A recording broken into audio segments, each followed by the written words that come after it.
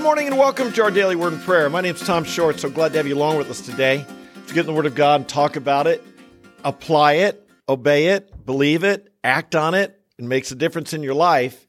And this morning we are talking about giving. This is Giving Tuesday, and a day that people are encouraged to give to nonprofits that they appreciate and want to support and get behind during this Christmas season. And I'd like to, this week we're talking about strategic giving. How do you give wisely? There are tremendous fundraisers out there. There are people who know how to raise money. There's a lot of expertise and professionalism goes into they know the phrases that get people to give money and so forth. They know the right techniques. There's a lot of training on this. It's a whole industry. And so you've got to be careful yourself as you're not a consumer, you're a wise giver. You're a wise giver, a strategic giver. And you want to make sure that you give to what really reflects the values that you have as a Christian, and maybe the values that are given to us, maybe more importantly, the values that God has in the Scripture.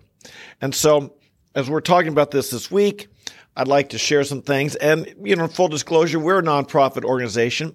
I know many of you do support our ministry, and I hope others do as well. And so part of what I'm saying today reflects the values I see in Scripture. And as always, everything I say here every morning as we're together in the Word, I want you to always examine what I say in light of the Scripture and make sure that you have the same understanding and it's not just my opinions. But my second point here today would be give to those ministries that are going, that are putting the go in the gospel, that are actually getting outside of the church walls. Now, we should give, as I've said yesterday, and as I do believe, you should give to the support of your church. And your church ministers to the flock. Your church builds up the congregation. And the church does a lot of ministry inside the walls of the church, shall we say, assuming you have a gathering place, a building, or whatever. The church does an awful lot of teaching, ministering, caring for the people inside the church. And that's very, very important. Lots of times, the work of really taking the gospel outside is left to missionaries who raise their support and who look to people to help support them as they're going forth with the gospel. And so my encouragement is when you give there, give to those who are actually going. Because every missionary does. Not every charitable organization does. And I think we should prioritize those who are going with the gospel. Let's look at some verses on this. This is really important for us to understand. Jesus told the story of a man who sent his slaves out. They were going to have there was going to be a big wedding feast, a big party that he wanted, and his son, I suppose, was getting married, son or daughter, I don't know. But he wanted the wedding hall to be full. He wanted everybody to be there. He didn't want a small party. He didn't want just a small, intimate group. He wanted it packed. And so they went out to invite people, and everybody was busy. They weren't available. They had other things going on. And the master wasn't real happy about that, and he wanted everybody there. So he said this. The master said to the slave, "Go out into the highways and along the hedges and compel them to come in so that my house may be filled." I once knew an evangelist who's passed away, but his slogan was "Heaven full, hell empty." Heaven full, hell empty. And to fill up the house of God, or to fill up heaven, we got to go to the people. Somehow we have adopted a strategy in the Christian church today that is more and more of simply saying, advertise your meetings so they can come to you. So they can come to you. There's kind of a viral video of me a number of years ago at a college in Denver Metro College in Denver, Colorado, in which a professor is really laying into me for being out in public. And he said to me, just put up a sign, advertise your meeting, get a room, and let people who want to come to you. And I say, well, I'm here in the middle of campus. This is where Scripture says, go to the people. Go to the people. And if you don't like, you can walk right on by. You wouldn't hear me for more than 20 seconds. Just walk right on by.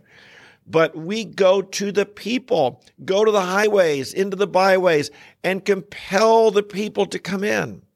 This seems to be the scriptural pattern as opposed to just put up a sign and expect people to come find you. Why is it, it's difficult in our day to initiate gospel conversations. This is one thing we talked about a couple weeks ago here in our daily word and prayer. If you're not really good at that, if you're not really good at your words and speaking, so how do you initiate conversations? It's difficult.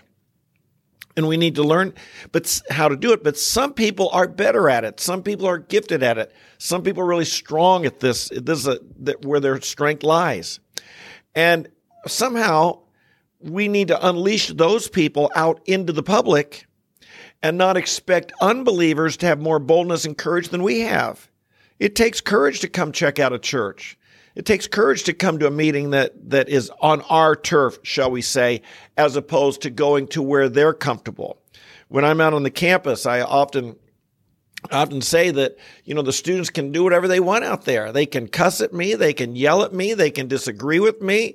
They can object, interact. Sometimes they have people, this year I've had people, they play their boombox. Sometimes I've had someone bring out a band instrument and blow a trumpet or a trombone or beat a drum or something to drown me out. This is going to their turf. This is where the lost people are. And somehow, if we only expect people like this to come into our meeting where they've got to dress the way we like and fit into our schedule and do our thing, we're going to miss an awful lot of lost people. We're going to miss an awful lot of lost people. And indeed, what I stress here is when we go onto the campus the way I do, we reach people. We at least talk to people. We initiate with people. We reach out and love people that otherwise might never darken the door of a church. They wouldn't feel loved. They wouldn't feel accepted. They wouldn't feel wanted. They wouldn't feel they're allowed to be there. They'd be scared. What's it even like in there? What are they going to expect of me? Am I going to have to stand up, sit down, bow? What do I have to wear? Are they going to embarrass me? There's so many barriers to expecting people to come into our church. Now, some people who are ripe and ready will come. I'm happy with every effort everybody makes to evangelize. I really am. But I encourage, we're supposed to be going. Jesus said, he told the story, go into the highways and along the hedges, compel them to come in. Jesus said in Matthew 4:19, follow me and I will make you fishers of men. Remember hearing the story once about a guy complaining he couldn't catch any fish. And he fished all day. He came home from the day and he didn't fish all day. And someone was trying to help him figure out, how do you be a better fisherman? And they started to ask some questions about what was he doing. Well, he hadn't put his bait in the water. He hadn't put his pole in the water. No wonder he wasn't catching the fish. They're not going to jump out of the water and come to you. You got to go to them. This is just does not make sense. You got to go to them. You got to put the net out. You got to put the pole in the water. You've got to go to the people if you want to see them won to Christ. This is what missionaries should be doing. Of course, the Great Commission tells us this, go. Jesus said, go and make disciples of all the nations, baptizing them in the name of the Father, the Son, and the Holy Spirit, teaching them to observe or to do or to put into practice all that I am commanded you, all that I've commanded you. We've got to put the go back in the gospel. Every statistic you see, every survey you see, every poll you see shows that we are declining dramatically in Christian influence in our country. We're the generations, the number of the younger generations who believe in Christ, who attend a church, is going down, dramatically down. We are seeing, it's alarming. It should alarm every one of us. And as I've thought about it through the years, a big difference between our generation, again, I was saved during what's now being called the Jesus Revolution, between when I was saved and now is the number of people who are actually talking to people about the gospel, who are taking the gospel to other people. And if we don't witness to them, if we don't take the gospel out, we're not going to see people saved. If all we do is expect them to come to us, we'll never do what God wants. And as I've said before, every revival we've ever seen, one thing that marked it, there were several things, prayer and returning to the word, preaching the gospel. One thing that marked it was getting out of the church, out of the pulpit, out into the public, taking the gospel to the people. As many of you know, my slogan is called Taking It to Their Turf, which is based on a professor years ago when I first started preaching on campus, who yelled at me and yelled, "Not on my turf, not on my turf." I didn't understand what he was saying. I asked him, "What do you mean by that?" He said, "Listen, you can say what you want in your church, but this is my turf, and you don't bring that here." He was emphatic. And he gave me a slogan for life. Again, I've written a book called Taking It to Their Turf. I wear a rubber bracelet that says Taking It to Their Turf.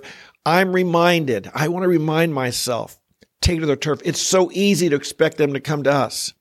They come to you, you'll be treated with respect. You'll be liked. You can set your program.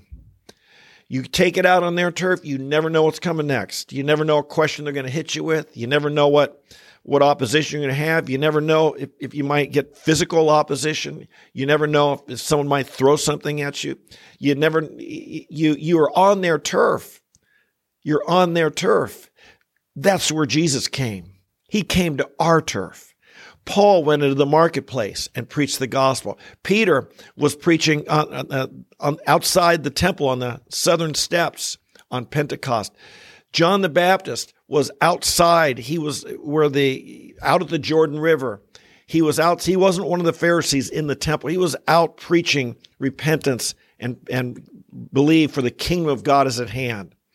Indeed, great preachers throughout history, Whitefield, Wesley, these others, you know them all, who gave us the great awakenings and the great revivals. Sure, some of them preached in churches, but they all got outside the church and they took the gospel out to the people. Groups like the Salvation Army that were known for taking the gospel to the people who are out in the streets. Folks, today we do have, I'm not the only one. There are others out there who are really actively going to the people. And that's what we need to do if we want to see fruit. Now, it's hard work. It takes initiative. It's scary. You don't know what to expect. You might encounter something that you weren't expecting. But this is where Jesus came. He came to our turf. And I believe God wants us to go to theirs. As you think of strategically giving your funds, I think a question to be asking is, are they taking the gospel to lost people? Or are they only expecting lost people to come to their events?